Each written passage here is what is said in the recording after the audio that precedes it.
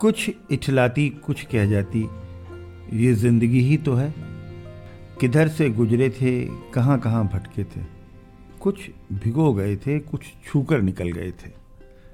कुछ रुला गए थे, कुछ बहा ले गए थे। आओ गाते हैं तराने अनुभवों की दुनिया के। नमस्कार दोस्तों, आप सबका स्वागत है national institute of social defence और ministry of social justice and empowerment, government of India, media for community foundation नई दिल्ली और पीपल्स इनिशिएटिव लखनऊ के संयुक्त तत्वाधान में वरिष्ठ नागरिकों द्वारा प्रस्तुत इस खास कार्यक्रम श्रृंखला अनुभव लखनऊ में, जिस प्रोजेक्ट को कंसीव और डिजाइन किया है डॉक्टर आर श्रीधर, श्री आलोक वर्मा जी और श्री अरविंद नारायण मिश्रा जी ने। रेडियो कोऑर्डिनेटर हैं अरविंद नारायण मिश्रा जी और प्रोडक्शन कोऑर्डिनेटर हैं कुश त्रिपाठी। दोस्तों, कार्यक्रम में प्रवेश करने से पहले मैं एक बार आपको एक टोल फ्री नंबर बताना चाहूंगी जो हमारे सीनियर सिटीजन्स की मदद और सपोर्ट करने के लिए है। आप इस नंबर का इस्तेमाल सुबह 8 बजे से रात 8 बजे के बीच में कर सकते हैं। यदि आपको किसी प्रकार की मदद और सपोर्ट की जरूरत है तो आप इस टोल फ्री नंबर 14567 पर कॉल कर सकते हैं। एक बार फिर से नंबर रिपीट कर देती हूँ, आप चाहें तो इसे नोट भी कर सकते हैं। 14567। इस नंबर पे doctors, hospitals, old age homes से लेकर लीगल गाइडेंस, इमोशनल सपोर्ट और बुजुर्गों के शोषण के केस में डायरेक्ट इंटरवेंशन और निराश्रित बुजुर्गों को रेस्क्यू कराने तक सभी प्रकार के सपोर्ट के लिए कॉल किया जा सकता है। अब आइए दोस्तों, बढ़ते हैं कार्यक्रम की ओर। मैं हूँ तृप्ति और ये कार्यक्रम आप तक लेकर आ रहे हैं अनुभव लखनऊ।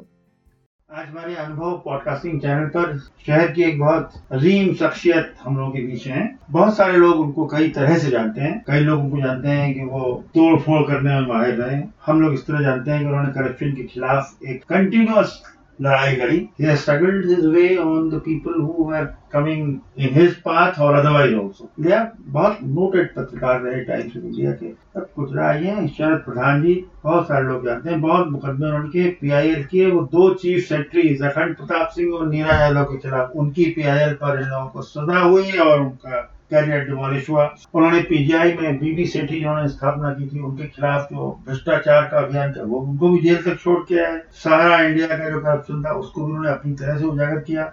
और तो और जिस अखबार में काम करते थे टाइम्स ऑफ इंडिया में, उसके मालिक बेनेट कॉलविन को भी इन्होंने चैलेंज किया गलत बात के लिए और उसमें बहुत सक्सेसफुली उन्होंने अपनी पूरी माइट ऑफ द ऑर्गेनाइजेशन लगा दी इस शर्त के खिलाफ। बर्खास्त कर दिया, मुकदमा किया, लेकिन शान से उनके सीने पर दाल डलते हुए ही कंटिन्यूड ऑन द कोर्ट्स और instructions in the organisation for donkeys years. Now that is all history. हम लोग शरद के बहुत इंस्पायरिंग लाइफ को अब एक तरह से उनसे हमने अनुरोध किया है कि जो 60 प्लस की जो लाइफ वो लीड कर रहे हैं उसमें जो उनकी बहादुरी थी वो कैसे कैसे चल रही है, उनकी पर्सनल लाइफ के और उनकी प्रोफेशनल लाइफ के, जिंदगी के जो किस्से हैं उनको उनके साथ शेयर कर रही हैं रूपाली चंद्रा जी। रूपाली चंद्रा जी और शरद जी, आपका स्वागत है स्टूडियो में। इससे पहले कि रूपाली टेक ओवर करें अरविंद, मुझे आपको ये कहना बहुत जरूरी है कि प्लीज पहली चीज तो जो 60 प्लस होने की वजह से जी लगा दिया आपने, उसको वापस ले लीजिए। मैं इस लायक नहीं हूँ कि मुझे जी लगाया जाए, क्योंकि पहली चीज मेरा मानना ये है कि it is all in the mind. तो 60 प्लस तो सोचना ही नहीं चाहिए, तभी आदमी आगे की जिंदगी जी सकता है। यस भाई, प्लीज। हाँ, वेलकम शरद। ये जो जर्नलिज्म का पूरी दौर है और इतने साल का तो इतने छोटे से समय में बताना मुश्किल है, लेकिन कुछ ऐसे वाकयात, कुछ ऐसी अनुभूतियां और ऐसी यादें जो आपको बार बार एहसास दिलाती हैं कि आपने सही प्रोफेशन को चुना और सही रास्ते पे आपने हमेशा चला है, उसके बारे में कुछ साझा करें। वेल वाली, मैं तो जो है हर मोमेंट को जीता और मैं मोमेंट को ही जीता। मेरा उसूल ये है कि never look backwards, always look forward and never think कि आप 60 के हो गए सटिया गए, नहीं तो जिंदगी तबाह हो जाएगी। तो मैंने तो बहुत साल पहले, पहली चीज तो यह है कि मैंने बहुत साल पहले अपनी एज फ्रीज कर दी थी 39 पे। क्योंकि मैं उसके पीछे मेरा लॉजिक ये था कि 39 वो जो मैं अपनी वाइफ को जिसकी लॉजिक देता था कि भाई अंग्रेजी की कहावत है, you turn 40 you turn naughty। तो मेरा कहना था कि if you want me to, तो वो मुझसे कहा करती थी तो तुम्हारा बेटा भी 40 का हो रहा है तो एटलीस्ट डोंट डू दिस। तो मैंने कहा let him turn 40, let my younger son also turn 40, but I will not, because if you want me to become naughty तो मैं 40 का हो जाऊंगा। तो मेरा मानना ये था कि मैं बहुत साल पहले 39 का हुआ था, 40 हो ही नहीं रहा हूँ, समझ में नहीं आ रहा क्यों नहीं हो रहा। तो वो it is all in the mind. जब आदमी ये सोच रहा था कि हाय हम तो सामने देखा है हमारे बहुत सारे सोते, बड़ा अफसोस होता है मुझे, वो छूटते ही बोलते हैं कि अरे अब 60 के हो गए, अब तो हर रेगुलर टेस्ट कराना चाहिए। अरे उन्होंने कहा भैया क्या कोई प्रॉब्लम हो तो टेस्ट कराओ, फिर कोई बात नहीं है कि जरूर कराओ, एज रिलेटेड चीजें होती, but if you keep thinking about it, right, कि हाय बहुत ठंड लग जाएगी मुझे, हाय मुझे बहुत गर्मी लग रही है, ये चीजें तो इसलिए मैंने तो हमेशा ये किया है। एंड जो मैं रिकॉल करता हूँ तो मुझे हर चीज, हर फेज ऑफ लाइफ डिलाइटफुल लगता है, क्योंकि पहली चीज तो ये कि मैंने प्रोफेशन जिस पर्पस के लिए चुना था उसमें मुझे बड़ी सक्सेस मिली, मुझे लगता है। राइट। अच्छा, आप खाली राइटिंग में और रिपोर्टिंग के उसमें नहीं रहे, आप तो जब से टीवी शुरू हुआ तो आप टीवी में भी इतना ज्यादा दिखते हैं कि अब आप हमने देखा है कि एक तरह से आप बिल्कुल सेलिब्रिटी स्टेटस के उसमें आ गए, लोग आपके साथ फोटो खिंचाने लगते हैं और वो करते हैं। तो कैसे आपने इसको संभाला, दोनों चीजों को, प्रिंट के लिए रिपोर्टिंग प्लस टीवी और न्यूज चैनल्स के? देखिए, जब ये हम लोग की जनरेशन का एक बड़ा भारी एडवांटेज रहा है, टेक्नोलॉजी का जो एवोल्यूशन हुआ उसके हर दौर में हम रहे। Right, yes. जब हाथ से अखबार छापा जाता था, वो भी देखा हमने जी, टाइपराइटर्स पे काम करा करते थे। हाँ, ऐसा लगता था कि दफ्तर में बैठे हुए हैं नेशनल हेराल्ड में किसी जमाने में, तो ऐसा लगता था कि लोग बाहर से कोई नया आदमी आता था वो सोचता टाइपिस्ट बैठे, हाँ, क्योंकि सब टाइपराइटर्स पे। हाँ, उसके बाद वो दौर था जब हमें खबर बाहर भेजनी होती थी तो टेलीप्रिंटर पे डालना पड़ता था, यहाँ टाइप करते थे, वहाँ बड़ा अच्छा लगता था कि क्या बात है, हम यहाँ टाइप करते हैं वहाँ निकलता। फिर फैक्स आया कि अरे ये तो पूरा का पूरा कागज 1 सेकंड में निकल गया, तो बड़ी फैसिनेटिंग लगती थी। फिर जब इंटरनेट आया तो सबसे पहला मेरा एक्सपोजर इंटरनेट में इस तरीके से हुआ, बिकॉज मैं ऑलरेडी फ्रीलांसिंग में चला गया था। मैं, अच्छा, जो अरविंद ने बताया, जी, जी, मेरी ट्रेड यूनियन एक्टिविटी का भी मुझे मैंने कोई ऐसी चीज नहीं है जो नहीं करी है जिंदगी में, सिवाय चोरी के। तो वो जो है, तो जब आया तो एक Rediff on the net start हुआ, जिसको आज आप रीडिफ मेल के नाम से जानते हैं। अच्छा, पहले एक रीडिफ्यूजन एडवर्टाइजिंग कंपनी थी, उन्होंने स्टार्ट किया था, बहुत बड़ी एडवर्टाइजिंग कंपनी थी। तो रीडिफ ऑन द नेट, तो उसके जो एडिटर हुए निखिल लक्ष्मण, वो हमारे पुराने दोस्त थे, वॉल स्ट्रीट वीकली के लिए लिखते थे, तब वो उसके डेप्टी एडिटर थे। तो उन्होंने बोला कि भाई हमारे लिए भी खबरें लिखो। तो हमने कहा ये तुम्हारी खबर ये जाती कहाँ है, ये इतनी, बोले कोई भी लेंथ की कोई फिक्र नहीं, भेज दो। बोले कहाँ जाती है, बोले हवा में जाती है। तो हमने कहा यार ये इंटरनेट, हमने सुना ही ना, नाम ही नहीं, यहाँ नहीं था इंटरनेट, तो हम तो फैक्स करते थे यहाँ से, और वो बॉम्बे से उसको, तो हम बोलते थे कि यार इसको देखें कैसे। बोले ना तुम यूपी वाले हो, तुम लोगों के कहाँ कभी टेक्नोलॉजी नहीं आएगी, तुम नहीं, अभी कुछ साल वेट करो, जब तुम्हारा इंटरनेट आ जाए तब देखना। तो बड़ा फैसिनेट कि यार हम कुछ लिखते हैं वो हवा में चला जाता है और वो दूसरे लोग पढ़ सकते हैं, सारी दुनिया में पढ़ सकते हैं। anyway, फिर देखते देखते इंटरनेट आया, वीडियो शुरू हो गया, और अब तो घर से बैठे स्टूडियो चलता। तब पहले हम जाया करते थे तमाम, जब फिर मेरे को धीमे धीमे, अच्छा मुझे हमेशा से ये था कि जो नई चीज आ रही है you must adopt that, that is one way to live, keep young, right. और ऑलवेज सीखने के लिए माइंड ओपन रखना चाहिए, और उसमें जो है अपने से ये सोच के नहीं चलना चाहिए। जनरली लोग अपने अपने प्रोफेशन में ये समझ लेते हैं कि क्योंकि हमारी उम्र बढ़ गई है तो हम बहुत सीनियर हो गए। मैंने कभी नहीं सोचा, मैं सोचा कि मैं यंगस्टर हूँ और मुझे सीखना है, every day is a new day, और यंगेस्ट लड़के से भी ऑफिस में कुछ सीखना है तो मैं उससे सीखूंगा, और मैं उसको कह करके कि यार तुमने बड़ा बढ़िया किया, कैसे करते हो। और ये था कि जो भी काम करो सीखो and do it better than the person जिससे आपने सीखा। तब आप में, और कोई काम, तो अपना ये था कि अगर जूता भी पॉलिश करना है तो जूता इतना बढ़िया पॉलिश करो कि शू पॉलिशर से बेटर पॉलिश हो, तभी यू कीप लर्निंग। और देख करके ऑब्जर्व करना आना चाहिए, और ऑब्जर्व से करके सीखना चाहिए। और कभी ये ईगो नहीं होनी चाहिए कि हम तो 30 मार्क खाएं, वो हमने कभी नहीं सोचा, क्योंकि होता है लोग एज के साथ तो सभी ग्रो करते हैं, एज तो भाई नेचर है, हर एक की बढ़नी है एज, लेकिन आपने उस एज में सीखा क्या, वो जो है आपको, मुझे वो डिलाइट देता है कि मैंने, अच्छा आज की डेट में भी, now I am on the wrong side of 60s technically, जो कागज के हिसाब से जो एज है, माइंड वाली मेरी नहीं, तो वो 68 है, होने वाली है, बस बहुत कुछ ही मतों में है। But I never think that I am 68। मुझे अगर 20 साल के लड़के से कुछ समझना होता है, मुझे लगता है, तो मैं बोलता हूँ कि यार please explain to me how you do this, और बड़ी खुशी से उसको थैंक्स देता हूँ कई अच्छे रिपोर्टर्स की खबरें पढ़ती हैं ना, यंग लोग कितने बढ़िया काम करते हैं, आजकल सीनियर लोग काम कम करते हैं, यंगस्टर ज्यादा करते हैं। तो मैं उनको फोन करके बोलता हूँ कि तुमने बड़ा अच्छा लिखा है, इसको just can you give me the source, में जरा सा इसको मैं बिल्ड करना चाहता हूँ, और मैं उसको लिफ्ट करता हूँ उसकी खबर, उसको थैंक्स देता हूँ। तो तभी, और ये ऐसा प्रोफेशन है कि वेयर यू कैन, जर्नलिज्म में तो you can really keep a life. Yes, मुझे फॉर्मल वर्किंग करते हुए बहुत साल हो गए, time of India was ages, जो लास्ट बार में पता नहीं कहाँ था। और जिस तरह मैंने बताया इंटरनेट में शुरू किया, तो वो डिजिटल, अब लोग उसको डिजिटल में कोई मीडियम नहीं है इंडिया का जिस पर काम नहीं किया। रेडियो का मुकाबला वो किया, फिर वो टीवी का स्टार्ट हुआ, और टीवी का वो दौर था जब उन्होंने मुझे ईटीवी वालों ने एक प्रोग्राम दे दिया कि दो टूक, तो दो टूक, तो वैसे ही मुझे बीमारी थी दो टूक बात करने की, तो वो और बड़ा सक्सेस हुआ। मैं इंटरव्यूज करता था, और उसमें भी कभी मैंने टाइप तरीके से काम नहीं किया। अच्छा, जैसे किसी का इंटरव्यू करना है तो कभी मैं प्रिपेयर कर नहीं करता था कि क्वेश्चन बना लिया और ना कोई मुझसे अगर पूछे। एक दो चीफ मिनिस्टर्स थे जिन्होंने मुझे इंटरव्यू इसलिए नहीं दिया क्योंकि वो चाहते थे कि मैं पहले से सवाल करूं। मैंने कहा मुझे खुद नहीं पता है, यकीन नहीं, मैंने कहा मुझे एक्चुअली नहीं पता।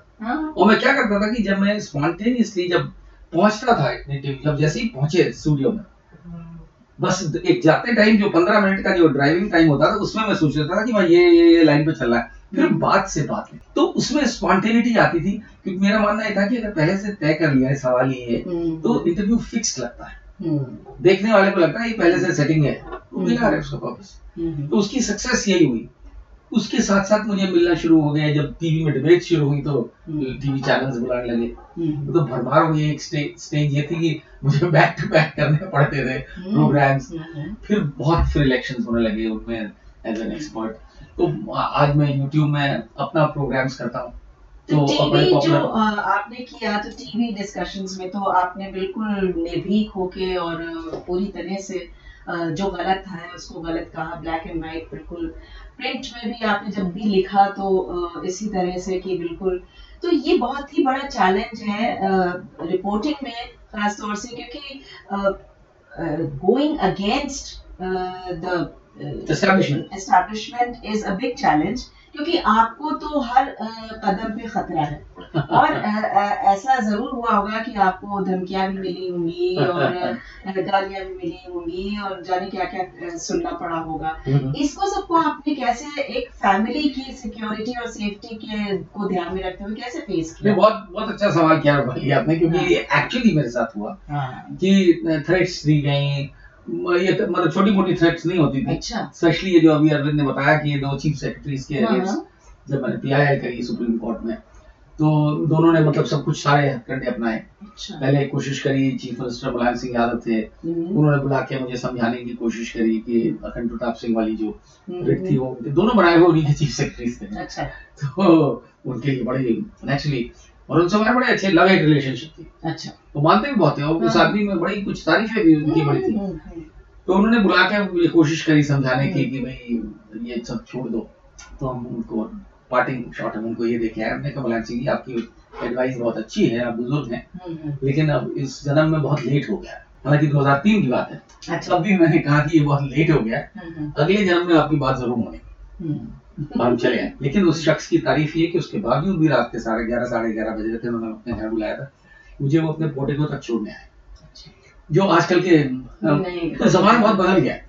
आजकल आप जब खिलाफ लिखिए तो वो दुश्मनी हो जाती है। पहले के पॉलिटिशियंस में एक्सेप्टेबिलिटी थी मीडिया की, कि हाँ भाई मीडिया का काम है, मीडिया का काम चमचागिरी करना नहीं है, कोई भांड थोड़ी ना है मीडिया। चाटुकार जो दरबारी होते हैं, दैट इज नॉट मीडिया।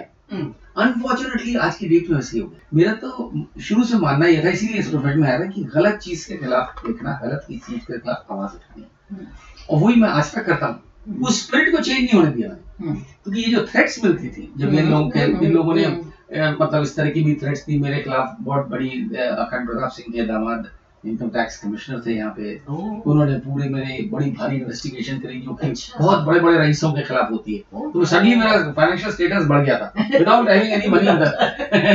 तो बैंक वाला भी मार के था, क्योंकि वहां पर भी सब जांच हुई, बड़ी भारी इन्वेस्टिगेशन हुई थी, जो नॉर्मली उन लोगों के खिलाफ होती है उस सेक्शन में आईटी के, कि जिनका एक सस्पेक्टेड इवेजन 1 करोड़ रुपए का टैक्स होता है, तो हमारी तो आगे की और पीछे की पुश्तें मिला करके भी 1 करोड़ का टैक्स इवेजन पॉसिबल नहीं था। बहरहाल करी गई और पूरा यूपी में यहाँ हेडक्वार्टर में 6 इनकम टैक्स इंस्पेक्टर्स होते थे इन्वेस्टिगेशन विंग में, 4 मेरे खिलाफ लगाए गए। आई फेस्ड एवरीथिंग और निकला। हमने कहा मैं कर क्या लेगा, हमने कोई चोरी डकैती तो करी नहीं, हमको पकड़ोगे क्या, अपना टाइम वेस्ट कर रहे। और उल्टा ही फिर मैंने प्राइम मिनिस्टर को कंप्लेंट करी, फिर सीबीआई इंक्वायरी उसके अगेंस्ट ऑर्डर हो गई खंड प्रताप सिंह। अच्छा। वो जेल गया और वो जितने थे इन्वेस्टिगेशन करने वाले वो सब बैठ गए। तो उसके बाद मेरी गाड़ी पे गोलियां चलवाई नीरा यादव के टाइम में, बुलेट्स फायर करिए कि डराने के लिए, मारने के लिए नहीं करिए। वो नहीं था गाड़ी, गाड़ी कोई और चला रहा था। तो नंबर बड़ा फेमिलियर, मुझे बड़ा शौक था नंबर 1 की गाड़ी रखने का। तो नंबर 1 की गाड़ी उन्होंने आइडेंटिफाई करके और बुलेट्स 5 बुलेट्स गाड़ी में पियर्स करी, सारी नीचे की तरफ, उसमें मारने का इंटेंशन नहीं था। तो बेचारा जो चला रहा था और खाली तो मैंने कहा बड़ा बेवकूफ आदमी। अरे भाई जो डरने वाला आदमी वो बुलेट तो डराने के लिए या तो मारने के लिए करता, डराने के लिए आप उस आदमी को डरा रहे हो जो अगर डरता होता तो करता ही क्यों। तो खैर इस तरह की चीज, धमकी की बड़ लड़के को किडनैप कर लिया जाएगा, वाइफ को मरवा दिया जाएगा, उस रन कर गाड़ी से आती जाती थी पीछे आई तो गाड़ी ट्रक से ओवररन करा देंगे, इस तरह के फिल्मों में देखते हैं। लेकिन कभी भी, and thanks to my wife also, कि she was never cowed down by all this. ना वो डर नाम की चीज जो है वो हमने अपने मरहूम फादर से सीखी थी कि कभी जिंदगी में डरना नहीं चाहिए। और जब आप कोई सही काम के लिए लड़ रहे हैं तब तो कॉन्सिक्वेंसेस के बारे में नहीं सोचना चाहिए। मैंने जब भी सोचा, थोड़ा आता था, हमेशा सोचा आता है, अरे फैमिली है, कल बच्चे को किडनैप कर ले, वाइफ मरवा दे, जो इस तरह के लोग थे। ये मैं कई हमारे जो वेलविशर आईएएस ऑफिसर्स थे वो कहते थे, you don't know you are playing with fire. ये बहुत गिरे हुए लोग हैं, कुछ भी कर सकते हैं, कुछ भी, ये कहा जाता। उन्हें ठीक है यार, फेस करेंगे लेकिन वापस नहीं लेंगे कदम कि हम इस डर से बैठ जाए, नहीं तो करते नहीं। अभी हाल में एक डॉक्यूमेंट्री में आपने सुब्रत रॉय सहारा के लिए कुछ किया, तो उसमें भी शायद हमें जहाँ तक ध्यान है कुछ हुआ था। नहीं, वो नेटफ्लिक्स पे जी हमने सहारा के खिलाफ काफी लिखा था डिफरेंट स्टेजेस में, और रॉयटर्स में भी मैंने काम किया, बहुत ही काम किया। संडे में आउटलुक में, संडे ऑब्जर्वर में, संडे में आउटलुक में, मिड डे में, you name the paper, and Deccan Herald में अभी भी लिखता हूँ, बीबीसी में भी लिखता हूँ। तो नेटफ्लिक्स वालों ने मुझे अपना रॉयटर्स की खबरें देख करके कांटेक्ट किया कि हम आपसे बात करना चाहते हैं। ठीक है, तो वो लंदन से एक टीम आई, उनकी फिल्म प्रोडक्शन टीम। तो उन लोगों से लंबी बातचीत हुई, तो बोले कि हम इस पे स्टोरी कर रहे हैं इंडिया के 4 कॉर्पोरेट रोग्स पे। उनमें विजय माल्या थे, और सुब्रत रॉय थे, नीरव मोदी थे, और एक कोई और था। तो उन्होंने कहा कि हम सहारा वाले पे, वो हमारे साथ बात में बताया। तो हमने कहा कि आपको हम ग्राउंड पे ले चले, एक्चुअल लोकेशन पे, जहाँ लोगों का पैसा इन्होंने किस तरह मारा है। तो मैं ले गया यहाँ से बाराबंकी, सीतापुर, गाँव में क्या कह गया, और वहाँ शूट किया हमने। और उन लोगों से जो इफेक्टेड थे, तो वो सारा उसमें दिखाया नेटफ्लिक्स ने, बड़ा अच्छा लगा। तो उसमें मतलब इनडायरेक्ट मैसेजेस दिए गए थे, क्योंकि वो तो हमारे नाम से बाद में ये लोग गए उनका वर्जन ले रहे हैं। उन्होंने बोला कि नहीं, आपने सुना कि आपने शरद खान से बात करी, तो हम आपसे बात नहीं करते हैं। अच्छी बात है। तो कोई गलत चीज अगर हो रही है उसके खिलाफ आप विदाउट एनी एजेंडा, अपना एजेंडा नहीं होना चाहिए, आप आवाज जब उठा रहे हैं तो आपको खतरा तब होता है जब आप किसी को ब्लैकमेल कर रहे हैं उसके जरिए से। उसकी कमजोरी मैंने देखा है, बदमाश से बदमाश आदमी, बड़ा से बड़ा आदमी, उसकी कमजोरी जेन्युइन कमजोरी जो आपको पता है, आप उसकी आंख में आंख डाल के शालीनता से उससे सवाल करें तो उससे बड़ा डेवास्टेशन उसका नहीं। और मैंने किया है, बड़े बड़े चीफ मिनिस्टर्स के साथ किया है, क्रिमिनल्स के साथ किया है, जो जिनसे लोग नाम से ठहराते हैं, चाहे मुख्तार अंसारी हो, चाहे ब्रजभूषण शरण सिंह, और हमने उनसे डायरेक्टली पॉइंटेडली सवाल करे हैं, और कुछ हमारा नहीं। कई मिनिस्टर्स हैं ऐसे जिनकी उनकी कमजोरी के बारे में, उसमें हमारा कोई एजेंडा नहीं होता था, और ये उनको मैसेज चला जाता था कि भाई ये इसलिए नहीं कर रहे हैं कि आपको ये हकीकत है। तो बहुत दफे क्या होता है, बड़े बड़े लोगों की कमजोरियां जो है लोग जानते थे लेकिन कोई बोलता नहीं।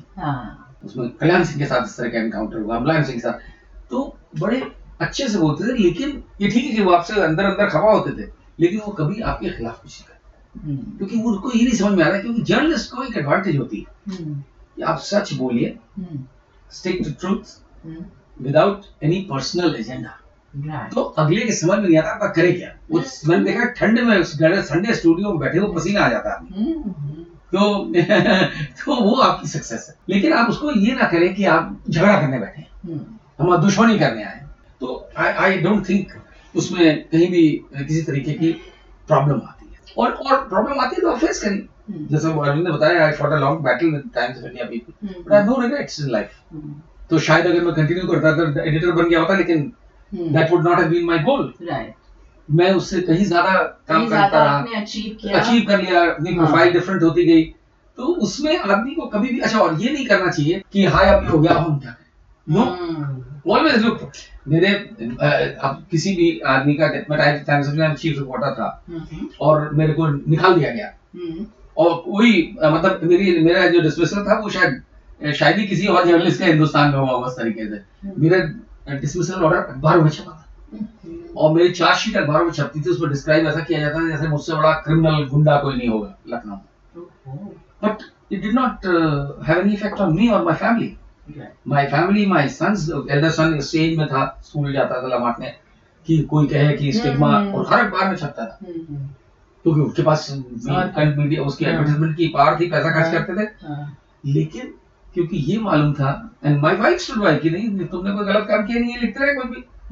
और मैंने देखा, मुझे याद है, मुझसे वहाँ उस टाइम के होम सेक्रेटरी थे एक रस्तोगी, मुझसे बोले कि oh these buggers keep writing all kinds of things about you in the newspapers। मैं कहा मैं sometimes wonder कि लोग बोले everybody knows you यार, सब जानते हैं साले झूठ बोल रहे। तो इससे बड़ा मैं आप कहते, तो ये सब में आदमी को, कमजोर आदमी जो है वो बैठ जाए, हाय मैं क्या करूं, मेरे खिलाफ तो छप गया। अरे भाई जब आपने नहीं किया तो क्यों डरते हो?